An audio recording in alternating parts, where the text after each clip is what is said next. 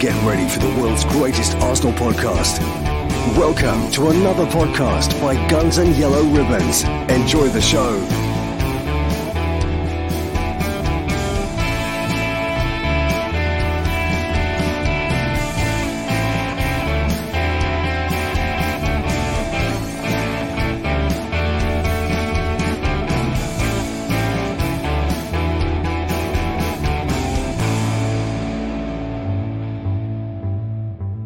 Hello, good evening. Welcome to another episode of Guns and Yellow Ribbons. We've gone totally, well, not quite global. We've definitely gone European today.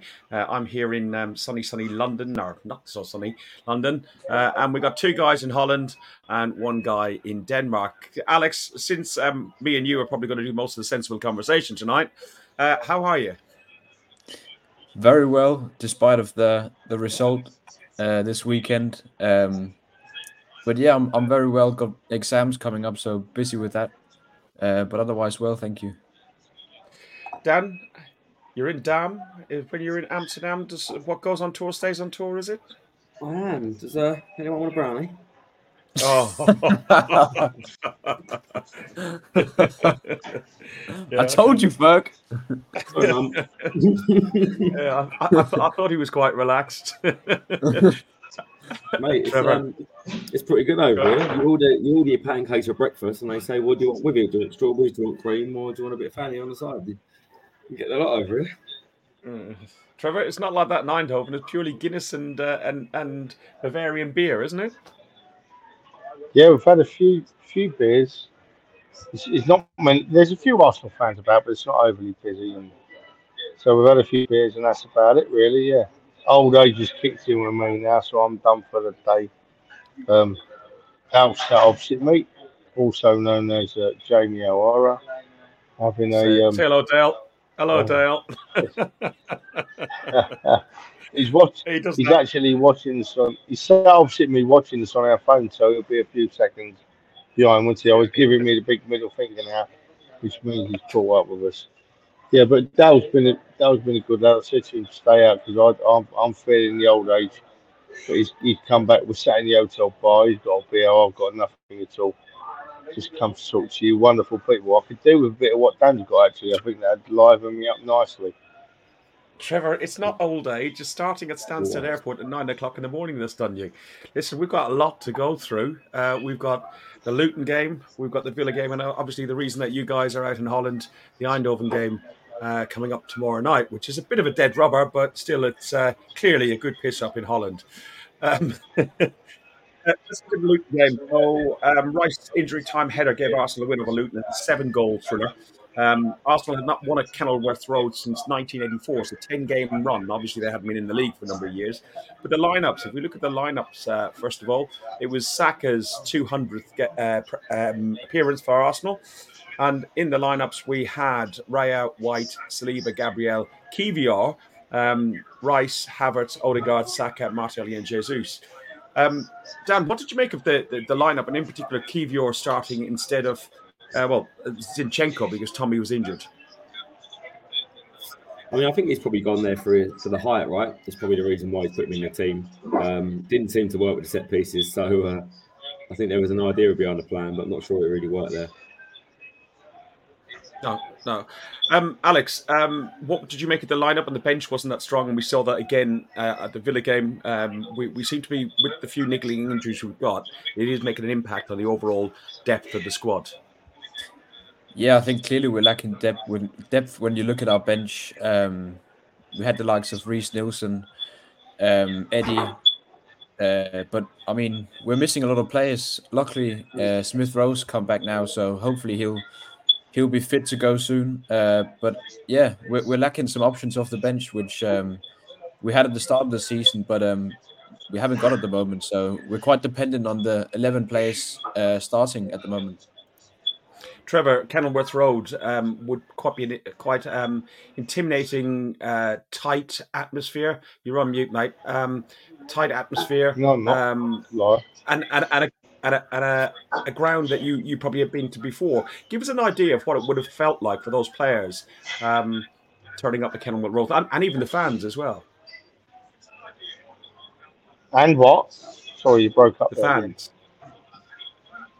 Like the players and the fans, what they would have felt at the players and the fans. Fans. Say fans. Talk properly. Mate, it's fine. We were good enough to win the game at Luton by more than a 1 goal we did. I think that the ground and the fans didn't come into it. I just think on the night we let a couple of soft goals in. Otherwise, we played really well. I'm wondering whether Kivior it was played because we've not been offering so much down the left. I think that Martinelli struggles to make as much of an impression when he's got Zinchenko behind him because Zinchenko don't stay wide. Whereas on the other side, all that play seems to be coming down the right. So I'm wondering whether he just fancied to change Kivior or whether he thought that it was going to be that easy that he could play a slightly weakened side. I don't know, but the fans at Luton and the ground would have meant nothing to that result. We were worth our win. We should have won by more. Okay, so the game started off quite tight. My observation of looking at what it felt like at Kenilworth Road, that the pitch was very, very small. We talked about it in the car down on the way up to Villa, that within 2 or 3 kicks, like the ball was from your own box into their box, and that gave us a difficult time just to get into the flow of play. Added to that, Luton came out and they gave it their all. They pressed and pressed and pressed on us, Dan. Were you impressed with how Luton came, and we saw against City again at the weekend as well, how Luton came and set up? I mean, they're always going to come out and put a bit of intensity into it, right? And they did it against City as well. And they did it on a small pitch. And I think you mentioned it the other day. It was a bit like a cup game where they just, the atmosphere of the ground and it's that sort of atmosphere that makes it a bit tighter. And, you know, they obviously have to make up for their lack of quality somewhere. And yeah, they put their foot in a lot. They closed us down well in a small pitch and made us sort of play to their strengths really rather than ours. But we dug the result out, and I think we got a good result out of it. You look at the City result as well. There's the Liverpool game as well. I think Spurs only won there by a goal. So, yeah, teams that think they're going to go there and roll them over, I think, are going to get a bit of a shock this season. Alex, you mentioned Jesus, that he was phenomenal and basically had 2 assists to the goal. The first one I'm just going to show now, if you just want to talk through that as well, and the influence of Jesus and the quick thinking of Jesus in this as well. Yeah, and that's what I meant by he kind of had 2 assists because that all came from his quick thinking and his throwing. So it's not going to count statistically, but for me that was kind of an assist with the way he thought quickly and played that throw-in into Saka, and then a great run by Havertz to draw a man to the front post, so Martinelli was completely free in the middle. So yeah, just a really, really good goal, and that's what you kind of need when you get to a team like Luton who really play a low block, and we struggle to break through that low block. But I mean, when you have players like Jesus, he brings that X factor, and that's what we need to get the first goal. And it was also good just for Martinelli to score because, you know, we just want to be able to sing this song. He came from Brazil just to go and join the Gunners. Jesus is still, yeah, he's more than just a runner. Basically, he's still gonna go and score another. Hey, Martinelli. He came from... There's no way I've got no idea how to do the actions. How does it even go, by the way? Is it that? I haven't got a clue. I struggled with the words, Dan. Can you imagine me trying to coordinate my hands and words as well? I'll be like an epileptic. Someone try and put it in the chat. I want arrows to point to where I need to be. But it was a really good finish and fast action by Jesus, but it wasn't long till I was thinking it was about 5 minutes till we lost that lead. Dan Osho, I think, was his first goal in the Premier League for Luton. Have a look at this and let us know what you think. Yeah, I think it's terrible. I'm not happy about it, obviously. I you know what? We had such a good run where we didn't concede from set pieces. It's obviously going to happen. I'm not too worried. I think Luton, that's where their strength is. I'd like to see us get back to where we were last year, where we've got a good run with set pieces. We seem to have conceded a couple more I think we also lack a bit of balance with some of the players we've got in the team at the minute, which worries me a bit more. Expand what you mean by that. When you've got no Partey in there as well. I think Partey's a bit underestimated how good he is in the air as well.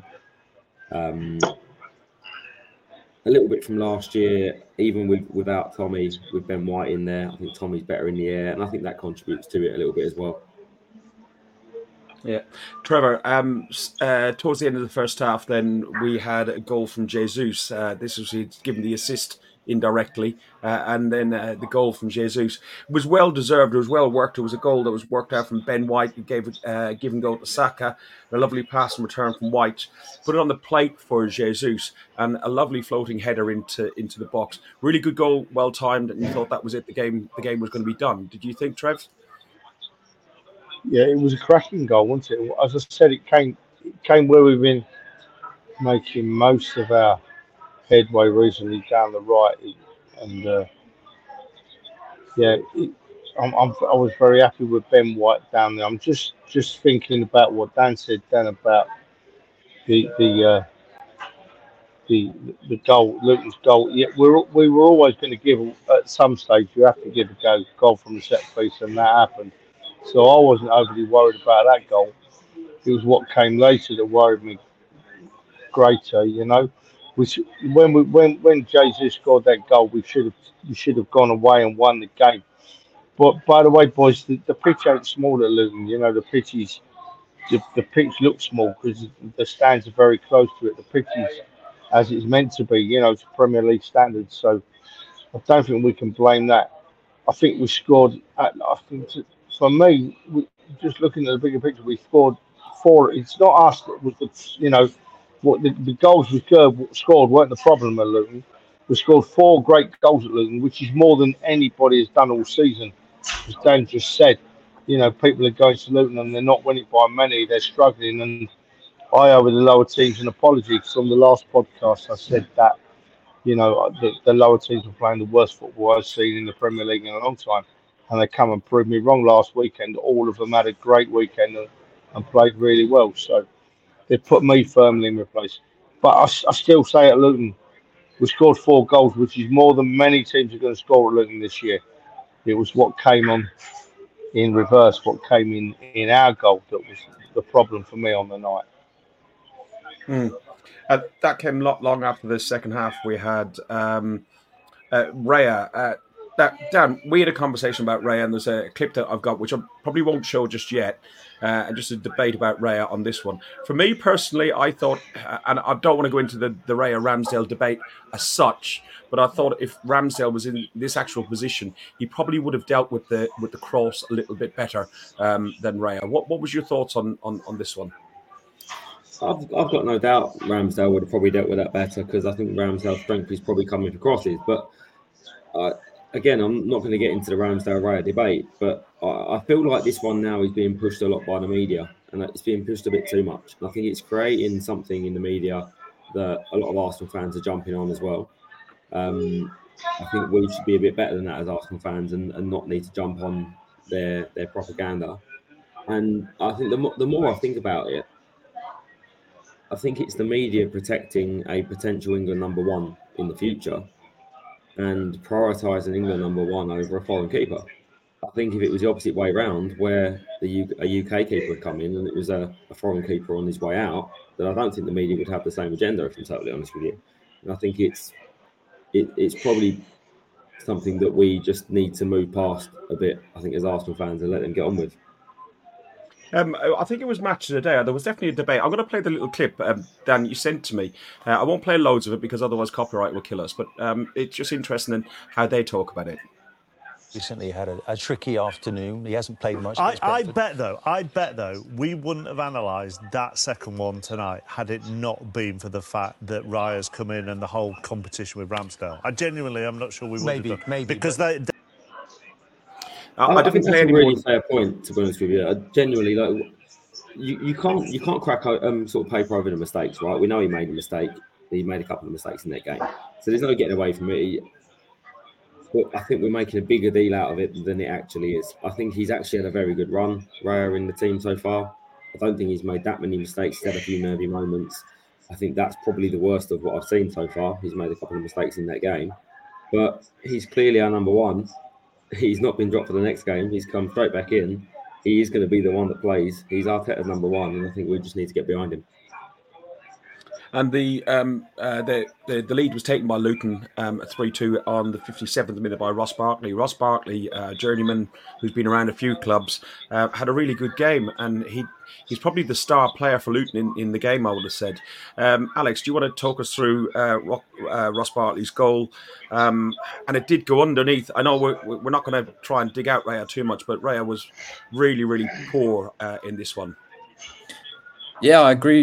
He had a cracking game, Ross Barkley. I used to love watching him play for Everton. He was a brilliant player when he was younger, and he showed those same tendencies in this game. And yeah, the finish, not the best finish, and Raya just should have used his feet instead of trying to go down, because it just meant he didn't have time to dive down, and it was an awkward dive for him.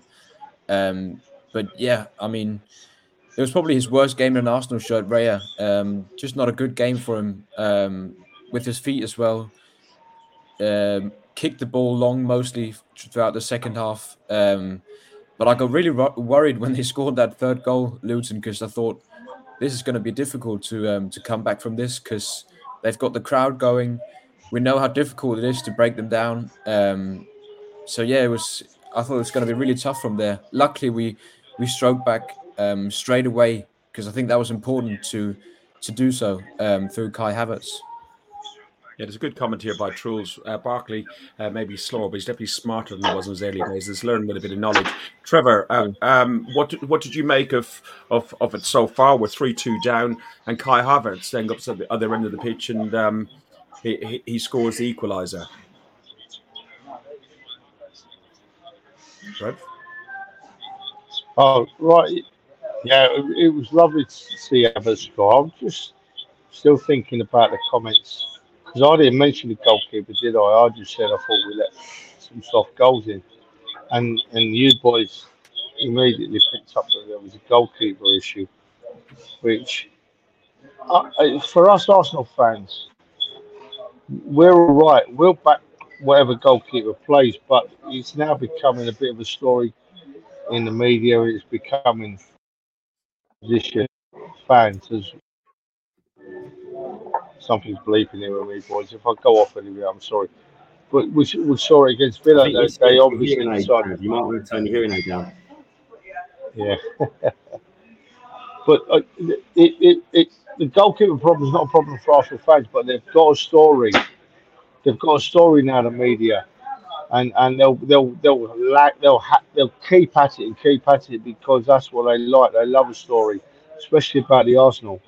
So it ain't going to go away, the Arsenal goalkeeper thing, you know. And while Raya's making mistakes, by the way, that one that went underneath him there, I wasn't going to mention it, but we played it. It was an embarrassing mistake for me. It was like a schoolboy mistake, schoolboy error. You don't dive on the floor like that, you know, and let it go under you. But the fact of the matter is, we've now got a problem that we needn't have had at Arsenal, you know, and the media won't leave it be. Opposition won't leave it be. Opposition fans won't leave it be. They'll be at us now for the rest of the season, probably, because as Dan says, Raya ain't going to go away. Raya's going to play, and they're going to give him some severe grief. They are on all corners, and I hope he's a big enough man to improve and pull through it. But who knows? Is my sound weird? Is it? It could be your earphones. It could be the 15 pints of Guinness. You figure out which one. So, yeah. Trevor, are you speaking really slowly, or is it just brown? I'm trying to speak really slowly because I know you'll have trouble concentrating eating that cake, Dan. I know your mind will be elsewhere, probably sitting on top of Christmas trees or something, Dan. His mind is always elsewhere. Always elsewhere. So we made a couple of substitutions. We had a double substitution at 64 minutes. Cini and Trossard on for Kivior and Martinelli.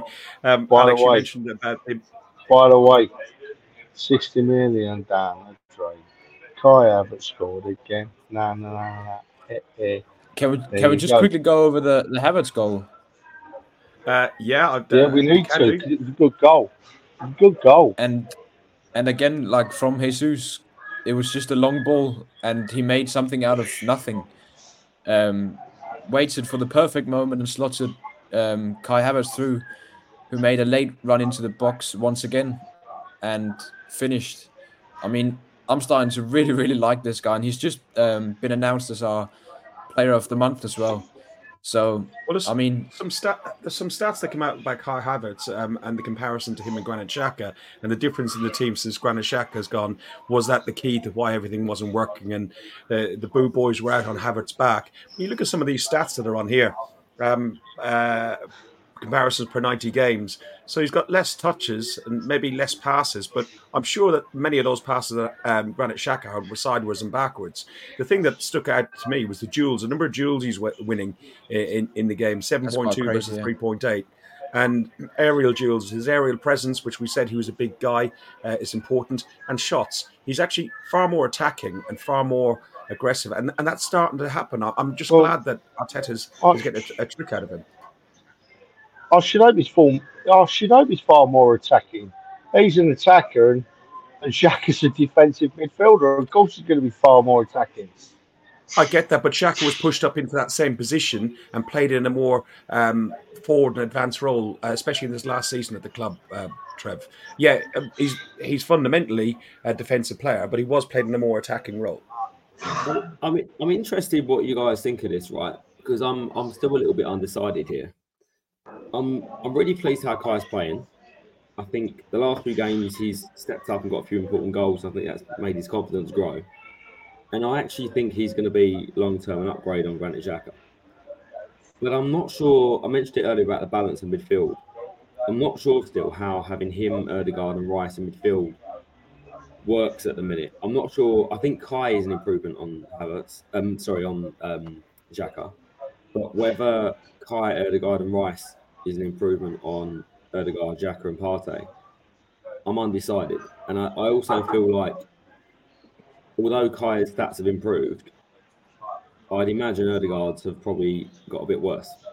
And I think that might be whether they're still getting used to playing with each other, they're still trying to find their own balance. But long term, I still feel like that won't be the three. The current three now, I feel will change. And I feel it's a bit down to himself sometimes as well, Ødegaard. He's missed quite a few chances and he's underperformed his expected goals quite a lot this season compared to last season. I mean, you look at the chances that he had at Aston Villa. Normally he scores a couple of those. Oh lordy, Alex, that chance he missed that chance. Sorry about that smashing. That was Dale just dropping his beer. He smashed the glass and all. Now the barmaid's gonna have a go at him. Oh no, you haven't seen. Typical Jamie O'Hara. No, what was I saying? I can't remember what I was bloody saying now, boys. I'm sorry. He missed a big chance against Aston Villa. That chance that Ødegaard missed from the edge of the area when the ball was cut back to him. He doesn't. That's the first one of them I've seen him miss ever. He doesn't miss those, does he? He's clinical with those. Before we jump onto the Villa game, but just on that comment, he did do one very similar at Villa a season or so ago, where he was in a very similar area, and he fluffed his lines and went to the side of the side of the post. Look, we made two substitutions: Zinni and Trossard for Kiwior and Martinelli. Alex, you mentioned the importance of having Zinchenko in the game because what are you pointing at, Brownie boy?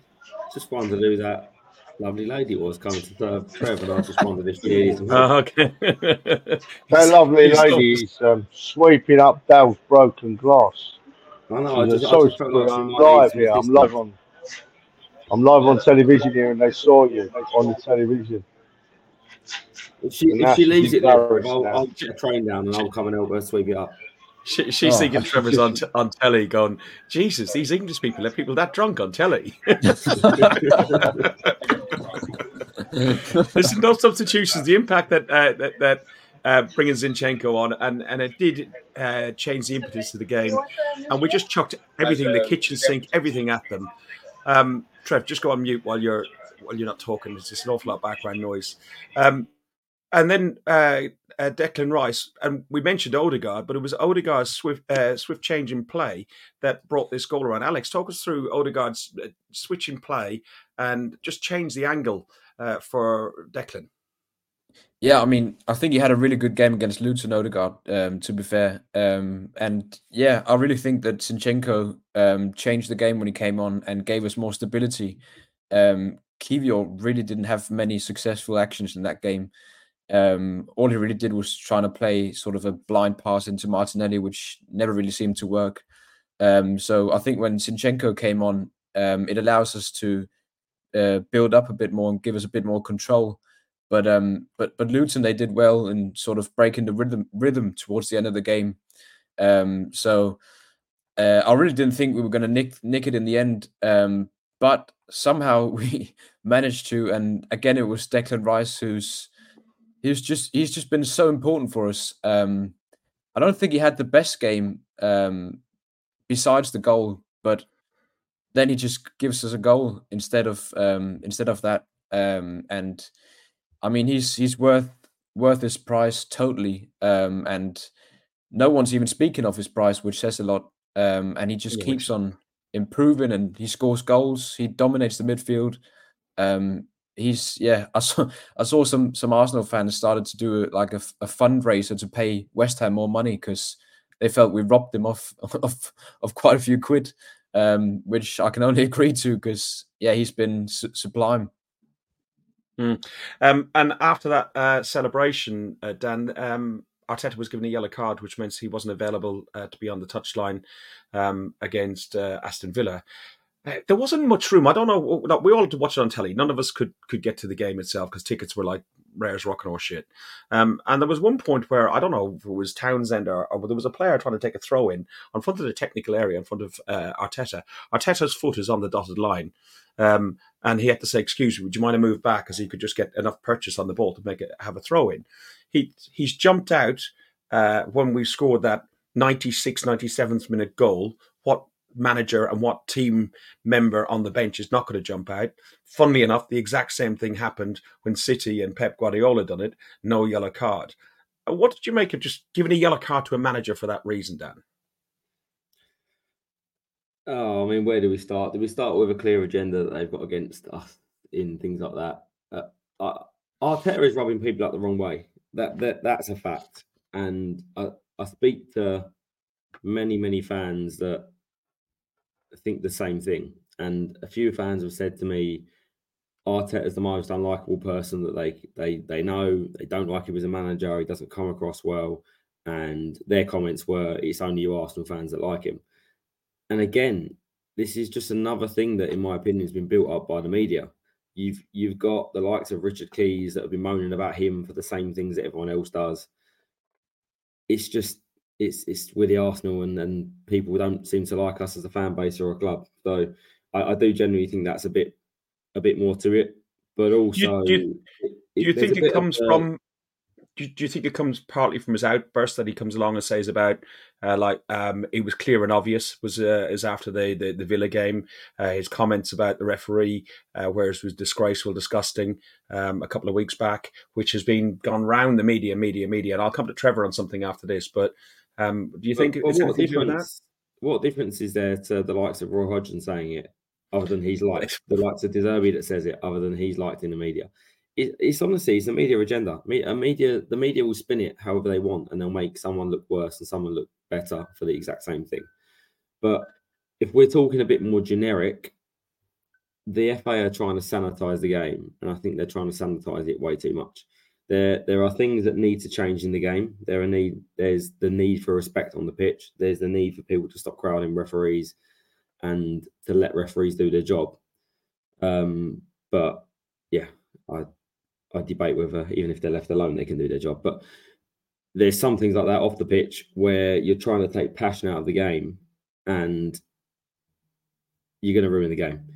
I don't know if you saw the media post Chelsea and Everton that Sean Dyche said about the celebration, how he loved it, where the player was sliding on his knees and the passion he had. Just on a celebration, no dancing, no cameras, no nothing. Yeah, so that's what Arteta did. And Arteta had that moment where his team had just nicked one at the death send them further clear at the top. So how can that be a yellow card offence? It's beyond me. I don't know. Trevor, I know you put a tweet up about this. Hang on a second, Trevor. I know you put a tweet up about this, leading on from how Arteta's got a yellow card. Dan saying there's a media agenda against Arteta and possibly Arsenal. And then you've got Roy Hodgson, who comes quite blatantly, is coming to his end of career and just said exactly what he feels. And I'll just play a little bit of it, and then we'll have a little chat. Threshold for fouls, that's what we're told anyway, and you really don't feel that met it. We're talking too much about the referees. I mean, the fact is, I'm afraid I've been in football a long time, and games like today make me realise that when the day comes to leave it behind, I won't be missing anything. This is just... I won't play any more than that, but it's a really good interview. It's on our Facebook page if you want to have a look at it. But Trevor, he's just said it as it is. He's not happy. He goes on to complain about VAR, and he's very, very honest. And that's all that Arteta has ever been. He's never been disrespectful, and he gets a yellow card for that. Is it an agenda against Arteta? I think there's obviously something not right, Fergus, because these officials, they can't get handball calls right, they can't get offside calls right, they can't get most things right, but they book a manager for celebrating a goal, and if that's the most important thing they've got to worry about, then that's another thing in the black book for our officials, because they should be looking at other things than that. Roy spoke there, and it was funny because I put a tweet, I quoted that on Twitter and said how much that I thought that I supported what Roy said, and 99% of people supported me, and this is the important point. The only funny comments I got or the shut up comments I got or your embarrassing comments I got were mainly from Liverpool fans. And you can't sort of blame them for that because it was Liverpool that were playing against Crystal Palace.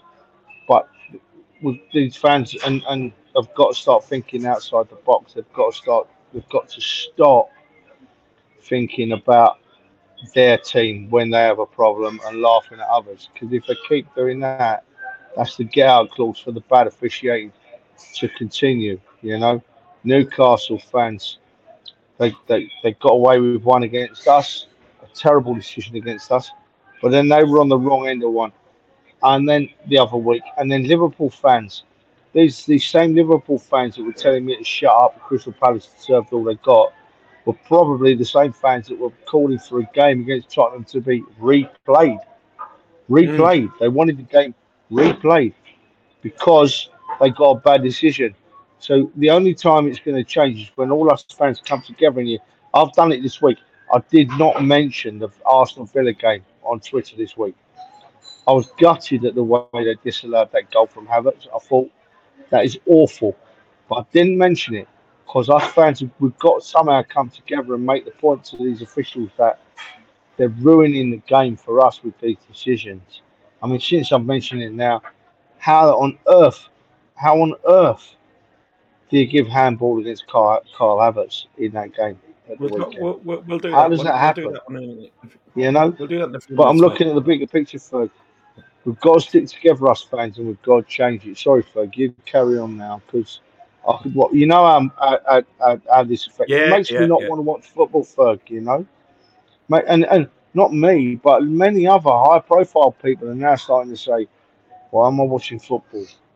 Why am I watching a great team like Manchester City or Liverpool or Arsenal or Tottenham or Newcastle or whoever? Why am I watching these teams play football when I know for a fact at the end of the day the game is likely to be decided by another influence apart from good football, and it needs to stop. It's awful. It's awful. We went to Villa Park on Saturday, and there were some controversial decisions in there.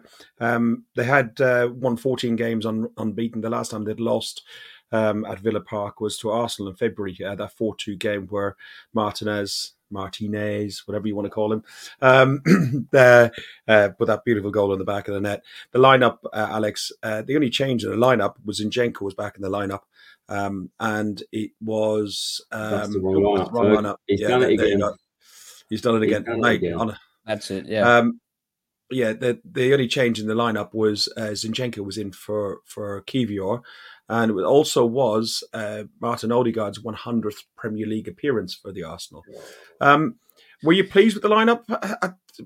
For me, the lineup was what we've said, the best 11 we have available. My fear is looking at the bench, there was no game changers on there. Yeah, I agree. I think that is our strongest lineup at the moment. I was happy that Zinchenko came in for Kivior. But yeah, then you look at the bench and you think, who's going to change the game for us if we haven't got a goal in the first 60, 70 minutes?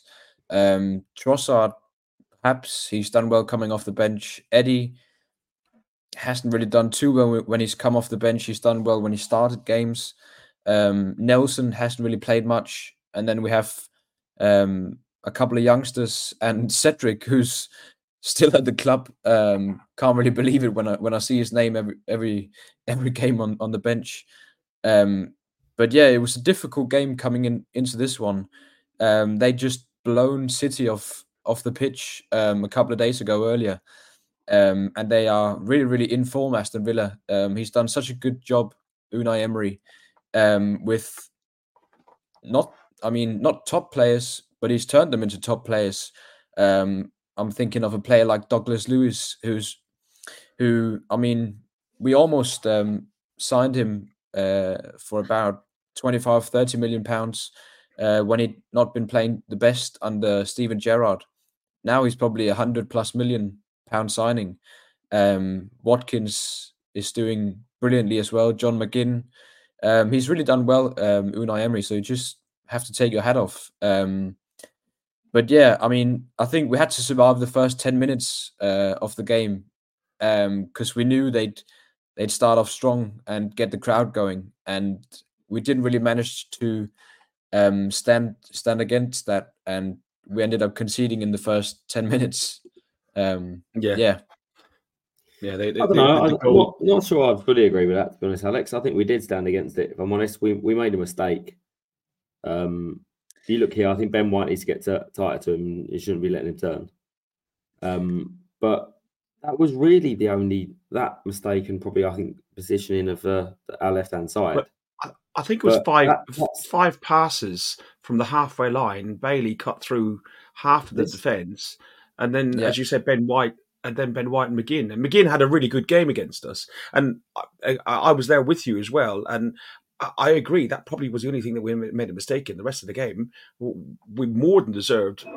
There's a lot of space there. I think that's the problem, right? There is too much space there in midfield, and I think going back to what I said earlier about the balance of the midfield, you look at that lineup. I can't remember if I said it on the podcast last week or not, but I was sitting there thinking I would start Jorginho in that midfield alongside Rice, because this is a typical game that, if fit, we would have Partey and Rice playing together, and we would be able to be a bit more solid.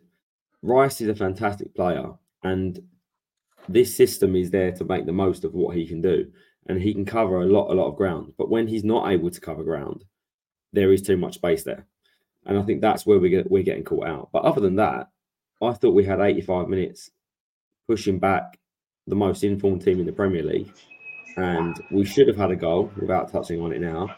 This is the team that absolutely dominated the league champions a few days before that, and we put in the best performance I've seen so far this season against Man City.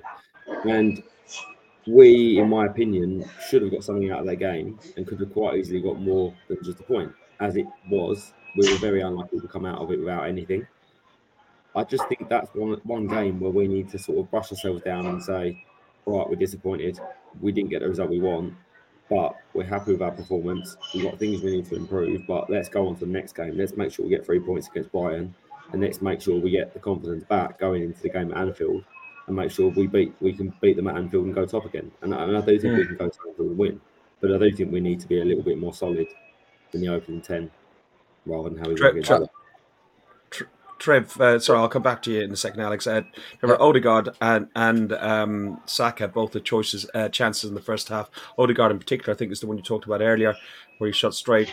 It was clear on the keeper, and rather than going lobbing over the keeper, he went straight at the keeper and hit the keeper in the gut, effectively. Odegaard didn't have the best of games, do you think? No, I think the whole team played okay, Fergus, to be honest. Odegaard missed that chance.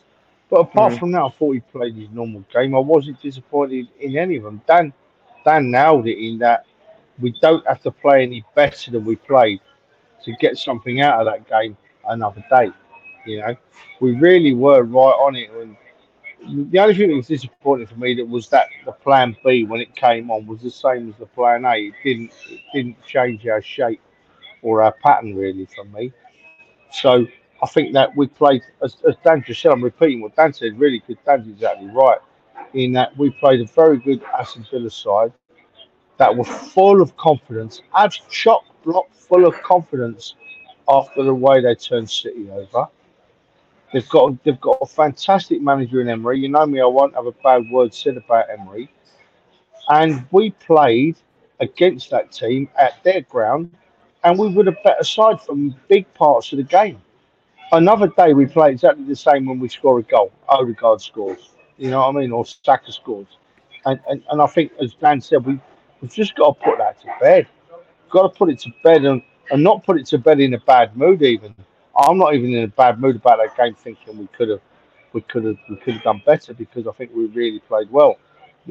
I'm not going to dwell on it anymore. But the only thing that upset me was the referee's decision disallowing the goal. But when you look at how we played, I wouldn't change it. I wouldn't Well, change it. Alex, I wish we had a better plan B, but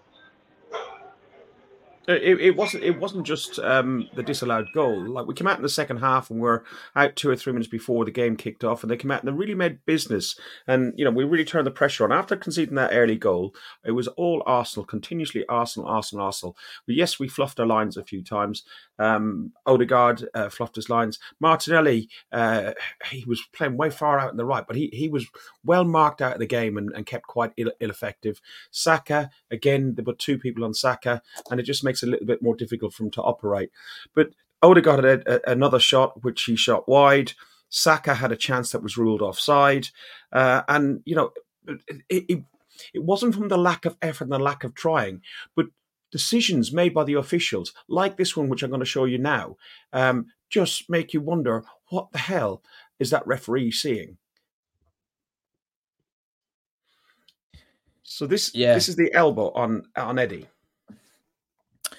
I think that one was probably the one for me that was the worst one. I think I know we'll discuss this, but I think that was the one for me that he didn't get it right.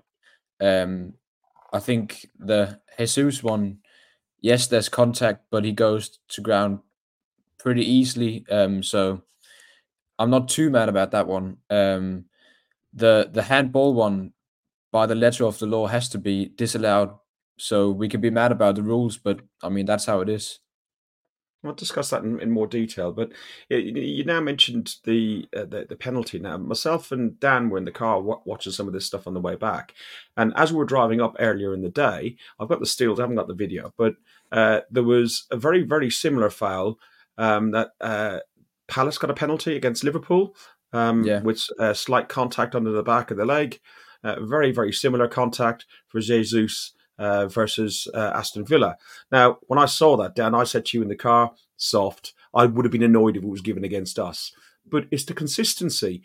And VAR had to overturn that one to give Palace the penalty 2 minutes after the game had restarted. So, and VAR should have picked up a possible red card. It didn't even go to VAR after that. So, it's lack of consistency in some of the decisions.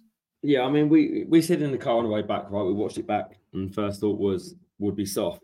I'm changing my mind a little bit on this the more I see it, and the more I watch that and the Palace one and other things. I don't think it's the same as the Palace one. I think the Palace one is a bit more of a penalty than the Jesus one. I think when you look at it, I think he impedes his movement towards the ball, which is I think why that's more of a penalty and physically stops him getting to the ball. The Jesus one, the reason I'm in two minds is, as a person playing football, I'd be really frustrated if that was given as a penalty, because I think that amount of contact shouldn't make a footballer drop to the ground the way it does. And for me, it's not enough contact for a penalty. But in the modern game, the way the rules are, that contact is enough for a penalty. you don't have to have contact to bring a player to the ground. It just has to be contact. So for me, that's another instance of where the rule is wrong. And I agree that shouldn't be a penalty, but by the letter of the law, I think it should have been given, even though I don't think it, for the right of football, should be. I completely agree, Dan. Completely agree with everything you said. I think the problem is that the problem is we see those kind of penalties. They've been given so many times, so we kind of expect them to be given when we see stuff like that, and then when we don't, we get frustrated. But yeah, I mean, Alex, you've only got to go back to do you remember the David Luiz one against Wolves, where the finest contact on his knee was enough to be given a penalty. That's a silly one. And I don't know if you remember was it the Granit Xhaka one against Man City at home when we went down to 10 men and gave away the penalty, and those are the instances that really frustrate me, where there is no consistency and minute contact is given as a penalty, yet that isn't a penalty. Now they're talking about setting a high bar at VAR where it has to be above a threshold. Where are you setting this threshold? Because the threshold is judgmental, and I don't think that should be a judgmental point. Yeah, there's contact and foul, or there isn't, or what's the rule? But they're trying to say the threshold for intervention, and that just leaves things open to manipulation, game in, game out, and differences between who are the officials on VAR. I genuinely think there should be a completely separate hub for VAR where it's the same members on games, and it shouldn't be changing between different weeks and different games, and you have to have some element of consistency, I think, for VAR. And I know that creates issues where there's like 3 o'clock games and where there's 4 or 5 games in at one go. But if you have a hub of 20 people all on, let's say, one game, and then when there's 4 or 5, you split them off and they oversee it. The same people overseeing the decision at the top, I think, makes a difference. That would make sense, yeah. But I think it just shouldn't have come down to the referee's decision this game. We should have closed it ourselves and not been dependent on getting a sort of 50-50 penalty. Yeah. Lots of different opinions. Some people saying, like Matt said there, 2 players come to at the same time. We shouldn't be given a soft penalty like that. Other comments about Trevor, Ben, and Andy are concerned about your welfare, and they want to make sure that you don't. You've had a long day travelling and you look a little bit tired. Are you okay then, Trevor? Because you boys are boring me with your bollocks. That's what it is. So now he's swearing as well. He's definitely pissed. No, you see, it's really interesting listening to what you're all saying, because you're all giving different views. You're all giving different views and opinions, but at the end of the day, VAR and the officials are letting us down in one way or another. You know, we pick up on one and then we miss another one, and I'm just done with it. I'm sat here now. I've had a few beers, but I'm not feeling the best, so I'm sorry if I'm a bit down, but I'm not bothered about watching bloody football. I'm genuinely not bothered about watching football. I'm not going to go on about it. I've done it to death. I can't give it up, mate. I can't give it up, mate. I just want to have a weekend, right, where you boys and me, we sit down and we talk about football, right?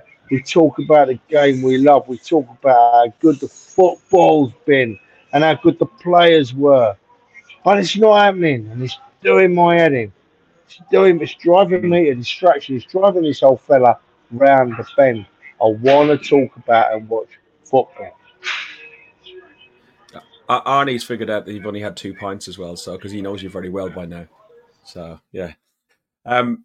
Trevor, if you want to come back on this one, this is the Havertz goal in real time. I've got some clips of the VAR as well that we can look at. Let's just watch it in real time for a second.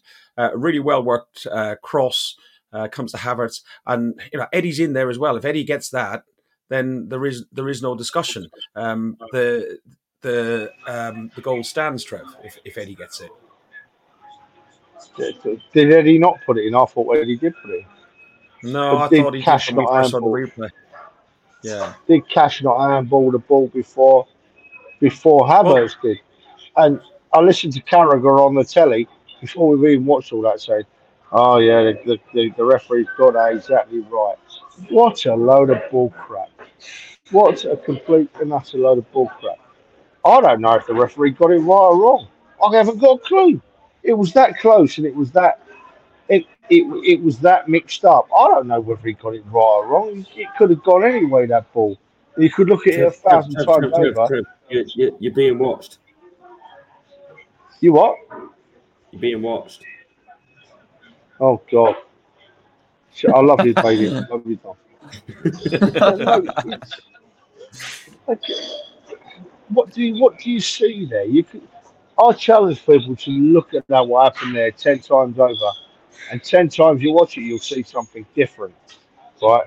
You'll see something different. So, if it weren't a goal, it weren't a goal. But how on earth a commentator can come on the telly and say, "Yeah, they've got it exactly right"? Who knows? See, Eddie puts it in. Eddie puts it in, doesn't he? No. Look at Eddie's foot at the end here. I know he puts his foot in, but he doesn't get any contact. It was Havertz, unfortunately. Yeah, was it Havertz? This is it really close up. This is it really close up. So it does come off Cash. It does. There you go. See, you're doing it now. We're doing it now. We're looking at it over and over again on our little old podcast. We still can't decide what's happened. So how on earth that can be a clear and obvious error? Who knows? Who knows? Load of crap. Honestly, I'm a little bit with you, Trev, in that I initially thought it was Eddie's goal, and when we got in the Garthog, I said that can't be ruled out by handball if Eddie's put it in. And then watching it back, it took me a few times to realise that apparently Eddie had not put it in, and it was Havertz, and that was obviously the reason why it was ruled out. But again, by the letter of the law, they've technically got it right, but it just shows how complete and utter crap these rules are, because it's a rule that is against football. How can an accidental handball rule a goal out when the exact same thing happens 2 seconds before that by a defender? Surely there's consistency in that if it's a foul for a striker, then it's also a foul for a defender, and it's therefore also a penalty. That there's no difference between a handball by a defender and a handball by an attacker. It's a foul. A foul is a foul, and it shouldn't matter where, who it hits. Like if not, what's the difference? They might as well say, well, if it hits an Arsenal player's hand, it's a foul. If it doesn't hit an Arsenal player's hand, it's not a foul, because that's how that sort of feels to me. It's just a ridiculous decision. Exactly, Dan. Exactly, because the rhetoric at the moment seems to be, "Oh, the attackers handballed it." Not in that instance, but I'm talking in general. The attackers handballed it. That shouldn't have been a goal. But if the defender handballs it and stops a blatant goal, they don't seem to put so much value to that. It's all about the I don't know. I'm talking absolute crap now because it's doing me, Eddie. So I think you carry on, boys. I'm just going to listen to the crap you talk instead of the crap I talk. Oh, well, we're nearly finished. You can go back to your beer in a minute. Here comes a load of crap then, but I saw that, which was a good point, but they reworded the handball rules in 2014, which was of course before the VAR. So they've reworded it before VAR, which means it's quite incompatible with VAR, because then we get those shit decisions like the accidental handballs, and then they reworded again in 2019, because before it was if any attacking player in the attacking phase accidentally handballed it, it was ruled off. But now it's only if the scoring player handballs it. So hopefully they'll go the next step and sort of remove the accidental handball on the scorer as well. I think for me the solution would be only if the scorer scores with his hands or arms or whatever. So I think if it's before he scores the goal like it was with Havertz, it shouldn't be ruled out. But if he scores with his hands or arms, I think it's still fair to rule it out. Paul's very right, though. We should have had the game wrapped up by this. With so many different chances that we could have. And we're talking about football. We should be talking about the football, like what Trevor said. And here we are talking about inconsistencies in officials again. It's absolutely ridiculous. Partly down on Arsenal not finishing their lunch, and partly down on officials themselves. One of the good things. That was a good point Paul made there. Yeah, it is a really good point. Really good point. I don't know if you've got it, but I didn't realise how close that Saka offside looked when I've seen it back. It looks a lot closer. It was very close. Yeah, I saw that. I saw the still. It's his arm and his leg that are where it's a stride. And again, that's a thing I'd like to change with the offside rule, because the offside rule seems like a toenail can put you offside because you can score with the tip of your boot. It should be like, daylight. The old daylight rule, I think should be in it. I don't think like Ozil against Tottenham. What was it? Nearly 10 years ago, and his eyes were offside and stuff like that. It's just ridiculous. It's just ridiculous.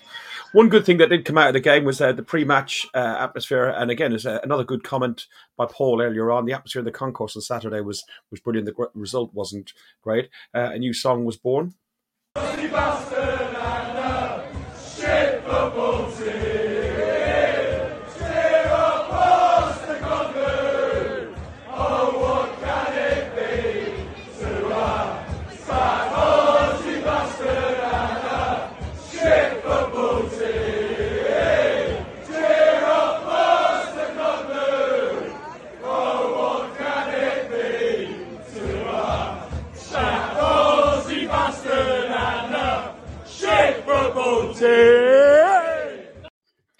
Larling hearing at the end there, that was brilliant. It was a good atmosphere. It was a good build up to the game, and you could feel that it was going well in the stands until the start. And then the early goal just really took the sap out of it. And I spoke to my son the following day, and he said, like, "Oh, you could hear the Arsenal fans. You were really noisy." But again, it's the sound effects that they put in the stadium. I don't think we were that noisy, Dan. Do you? I think it was quite tame. No, I didn't really feel like we were in the stand, to be honest with you. I think we need to find a way of transferring that from the concourse into the stands a bit better. But the early goal obviously doesn't help. It does flatten you a little bit, but yeah, we could have been a bit louder after that as well. Some positives that you took out of the game, Alex. You gave me some things about the chances we created. Do you want to go into a little bit more? Yeah, I just think there were so many positives to take from the game. We saw City a couple of days earlier, how much they struggled against Aston Villa, and I think we came in and dominated them and created loads of chances, and we managed to play the game on our premises. We dominated Villa throughout, what Dan said, 85 minutes of the game. It was just one of those days where we just didn't take our chances. So I think if we played that game another 9 times, we'd win that 9 times out of 10. So I think, Arteta weren't even on the touchline as well. I think the team did very well throughout the game, and hopefully we can take that away from with us when we go to another tough ground soon against Liverpool, and do as well as we did against Aston Villa. The left-hand side didn't seem to work so well for you? Yeah, I think for me, last season, I think Martinelli was amongst our top scorers, and I think he's just struggled a bit this season. Of course, he's been injured, and apparently he's carrying a bit of an injury now as well, but I think he's just struggled a bit compared to how well our right-hand side is doing, and I think, of course, it's to do with the fact that Havertz come in. He worked really well with Xhaka last season, Martinelli. Zinchenko hasn't played all the games as well, but he's just struggling a bit, and I think he's only scored 2 goals now, compared to Saka, who's on 11 goal contributions. So we're just very dependent on the right hand side. Havertz, he started to chip in with a few goals now, and I just hope that he sort of finds that goal scoring from Martinelli. But he is working very hard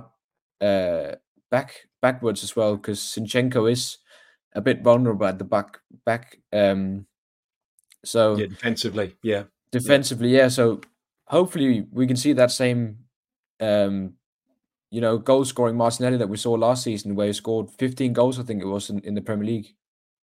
Dan, would you swap Martinelli and Jesus around maybe? Because as he's not getting as many opportunities on the left wing, maybe is he running out of ideas? Maybe is it not working for him? Maybe is it Jesus?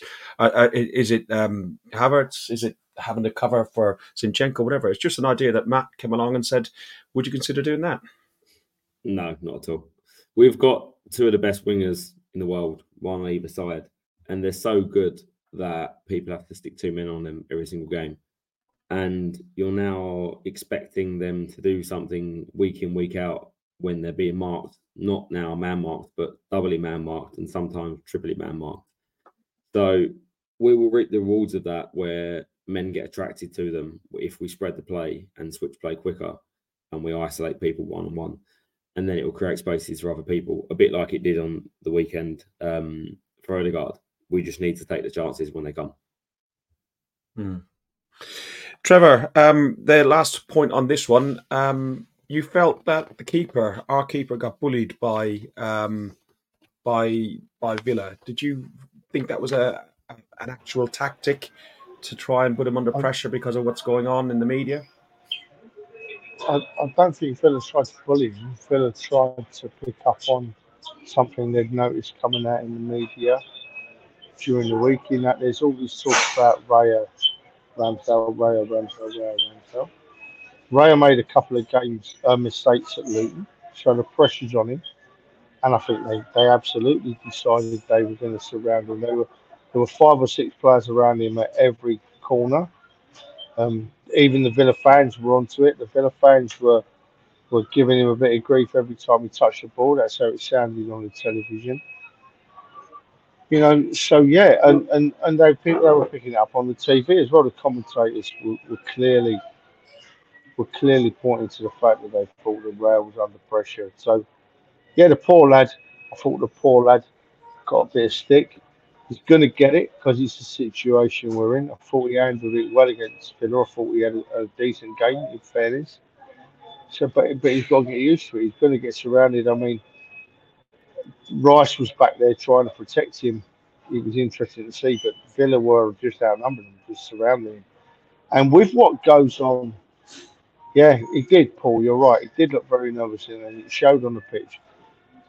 But with what goes on at the moment, he's going to be nervous. But if we bring Ramsdale back in, Ramsdale's going to be nervous. It's the situation we're in. So we stick with Raya, I think, and we hopefully he doesn't make the same mistakes he did at Luton, and he grows out of this little period that is really not his fault. Although he made the mistakes, it's not his fault that these other teams are picking up on the situation. Villa tried to bully him at corners, of no doubt. It's interesting you say. It's interesting you say we stick with Raya. So we're going into the game tomorrow night, 6:45 at 7:15 your time, in the Philips Stadium in Eindhoven, a place we were last year, and we didn't come away with a win. We don't necessarily need a win. It'd be nice to have a win just to get a bit of revenge for last season, especially on those steps, because they don't half hurt. Would you be playing Raya in goal tomorrow, or would you be playing Ramsdale, given the opportunity that we should be able to rotate the squad quite heavily, Trevor? Well, I'm probably wrong here, Fergus, but yeah, I'd definitely play Raya. If Arteta is going to choose Raya as his number one, then he plays, right? And he starts to try and put these issues that we've got to bed. He says, Raya's my number one, and we're sticking with him, leave him alone. It's going to be an interesting game tomorrow night, because all the Eindhoven fans I've spoken to today are the same frame of mind as us. They've all been saying to me, you're just here for the beer, boys, because the game means nothing, does it? So it will be interesting how it plays out. I know we're going to finish second. We're going to finish top. Are the players going to bother much? Who knows? But the general consensus in Eindhoven today from the Eindhoven fans is that who cares? That's their feeling. Dan, PSV are 15 wins out of 15 in the Dutch league. We beat them 4-0 back at the Emirates, where we looked scintillating in the Champions League. It is an opportunity to rotate heavily. Would you answer the same question and say, would you play Raya rather than Ramsdale? And then do you look at the likes of Eddie, Trossard, Jorginho, Kivior rotating as well? And is there anybody else in the wings that you might bring in? Yeah, I mean, firstly, it's crazy, right? I haven't got the stats to hand, but I looked at the league table for the Eredivisie the other day, and 15 out of 15 is absolutely unreal, because I'm not saying it's the best league in the world, but it isn't a poor league. There's some very good sides there. And I know Ajax have had a poor start to the season, but I think they were like 20-something points off at the top, and are they like 11 clear or 12 clear or something like that? I think. I think they're 12 clear. So crazy. They don't need to be, resting players even themselves, even though they're sort of 3 points clear now in the group. They don't need to be resting players. The worry for me last week was if they needed to get something from the game, that we couldn't be rotating the squad heavily because they are a good side, and I didn't want to come away from Eindhoven and get battered. So I'm glad to see Eindhoven are 3 points clear, and maybe they'll probably rotate a few players too. So that will probably mean we can rotate players. However, I'd still like to see us get back to winning ways. I mean, momentum's a big thing, and going into Brighton, which notoriously in recent years we've done poorly at home against Brighton, we need a bit of confidence. So I think attacking players, I would still be playing the majority of them to hope they bag a few goals. But for me, where I'd rotate is in defence, because I'm really, really worried about our strength in depth at the minute because of a few injuries. We've only really got Kivior that can come in, and then you're probably looking at Waters coming in as well, and maybe Cedric. So we don't have much depth at the minute. So I think where I would rotate would be in defence more than anything else. I don't think you can rotate your attacking players and have a very inexperienced defence, because together it won't work. I do think I'd probably play Ramsdale in this game, because the idea is to put your sub keeper in for the games that don't matter too much to give them game time. So he should be coming in for this sort of game, or a cup game, or Carabao Cup game as such. And he also deserves a Champions League game for what he did last year. He got us there as well. He helped us qualify, and he deserves to be getting Champions League games. So I hope he plays in this game. But I do think Raya will be back in for Brighton. Yeah, Alex, anything to add on there? There's the youth player. Is that Nyanweri? Is he the one who's got the 10 goals? I think that's the Danish guy. Probably he's referring to Chido Obi, who's, I think he's 15, the tall striker. But yeah, I think it would be good to see some of the young players who's travelled to see them play. I think probably one of the guys we could see in defence is Royal Walters, who's been with us on pre-season before.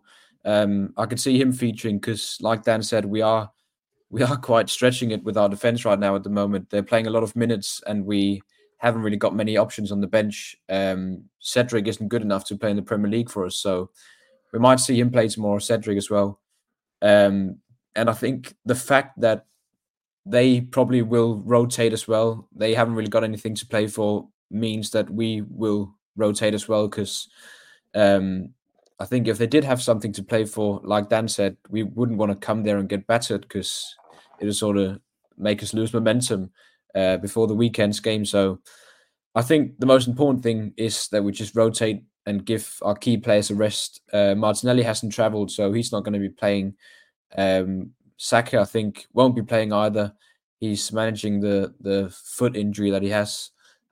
So, I mean, it's time for some of our fringe players and some of our youngsters to step up, and it's a chance for them to shine in the Champions League, which must be like a dream for loads of them, to play in the Champions League and possibly score. So it's a massive chance for a lot of our players. You've got to be careful though, Alex, as well, because if you're playing Walters, he can play centre back or right back, but you play him maybe, let's say, a centre back, and you don't play him next to a Saliba, or you don't play him with Rice in front of him, he could be exposed in what is a big atmosphere, and you can quite easily ruin a young player's career early on and not their confidence. So we also don't want that to happen. I mean, I don't know exactly which youngsters have travelled, but obviously Sego Jr. had a run in the cup. Cozy Adubri looked pretty good when he's played in some friendlies before as well. People mention Ranieri as well. We've got enough good young players that can play, but I don't think you can play them all. I don't think we are going to play them all, but I think I forgot his name. Who's the holding midfielder? Miles Skelly or Rice? Yeah, Lewis Skelly. He is also another quality player that could play. But again, you see him in front of Walters in this sort of game. I don't think you can, especially saying Martinelli and Saka's not playing too. So I don't think I would be expecting a heavily rotated squad in terms of 9, 10, 11 changes. It might not start, but I think they will get game time, especially Walters, because of the lack of options we have in defence. Guys, then we go on to Brighton on Saturday. Brighton have a Europa League fixture, a tough fixture against Marseille. For them, thankfully, it's at the MX, so they don't have the huge amount of travelling. But that means we're playing 2:00 on Sunday. Horrible time slot. But predictions for the PSV game. Trevor, I'll come to you first. Predictions for the PSV game, and then predictions for Brighton at the weekend.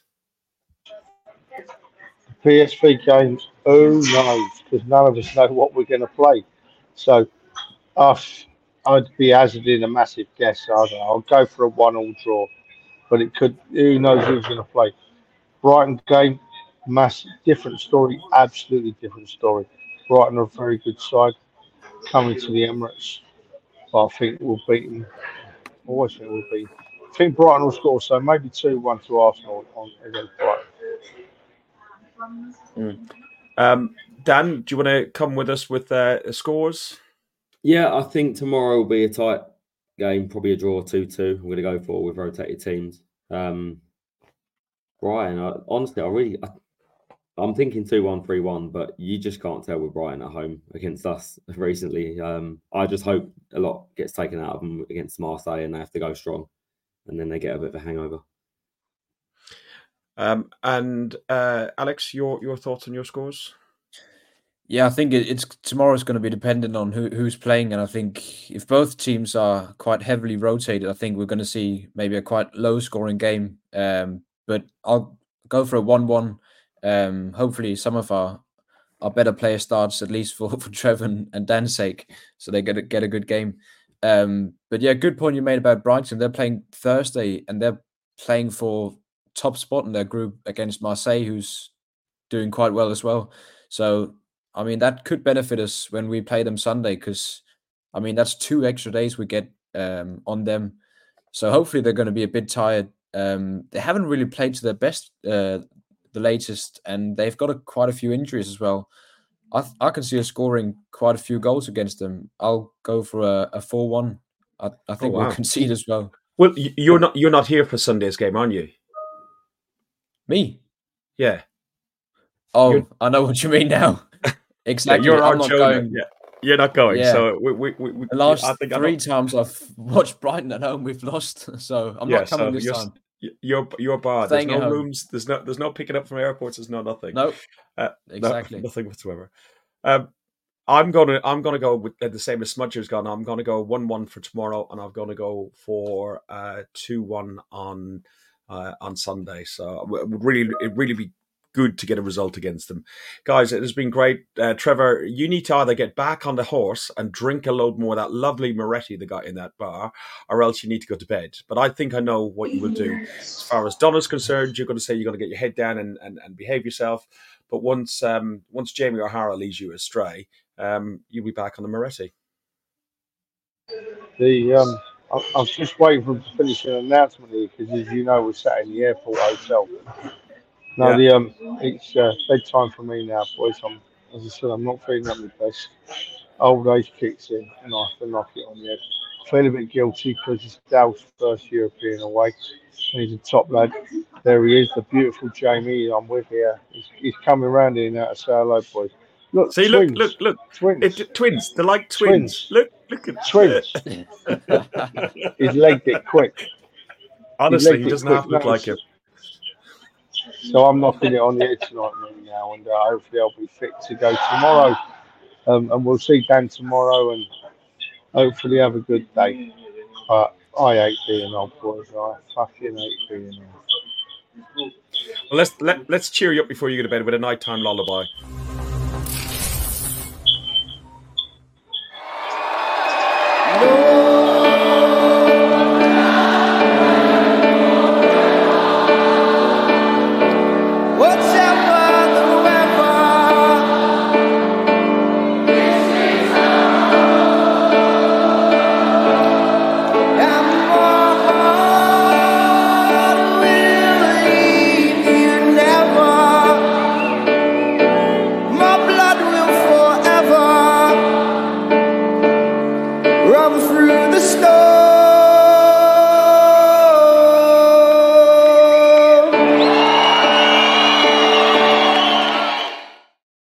That'll make a nice sleep, nice and easy now, Trev. Alex, thanks very much for joining. Good luck with your studies and everything else. As always, Thank you, mate. Inside. Thank you. Dan, just because the place looks red like this doesn't mean it's like for entertainment purposes, you know. So I know you're in Amsterdam, and this is what you like to look up. Yeah, saving that one up, my Fergus. Tell you what, though, they do not look like you, mate. Well, if it's hairy like that, you better worry. In all honesty. No more brownies, probably Dan. prettier. If they look like you, then I'm definitely staying in my room. Yeah, well, you never know. Safe trip. Just remember, boys. Eindhoven tomorrow. Go on. Just remember, boys. All we want for Christmas, right? All I want for Christmas is a weekend of football to be decided by football players on the field. That would do for me. Wrap it up, post it for any door. And what did I've lost it? Where are we last one? Yeah, that's it. That's not recent. The Brighton game, Christmas jumpers. So make sure you're wearing the Christmas jumpers of the Brighton game, everybody. And hats. I've got one with a picture of Jamie O'Hara on the front. Is it all head? Oh, no, just leave it. Just leave it. Just walk away. Step away from the edge. You have been watching Guns and Yellow Ribbons and Arsenal podcast. Come on, just spill it out. Don't hold back. I thought you was not that guy. No, I'm not. Come on, your fans want to hear it. Come on. What? Which? You were just about to mention something about hair and something. Go on. No, I wasn't. I've just said bearded. Yeah, that was all. So, yeah. There was a comment coming out there. There was, but I decided. What is going on here? Come on. What is going on here? It's Canadian and stuff. You have been watching Guns and Yellow Ribbons. My eyes look big. My eyes look big. Get him. Thanks for listening to Guns and Yellow Ribbons, an Arsenal podcast by Arsenal fans for Arsenal fans. Follow us on Facebook at Guns and Yellow Ribbons or Twitter at Guns and Ribbons. And remember to rate and review us too. Up the Arsenal.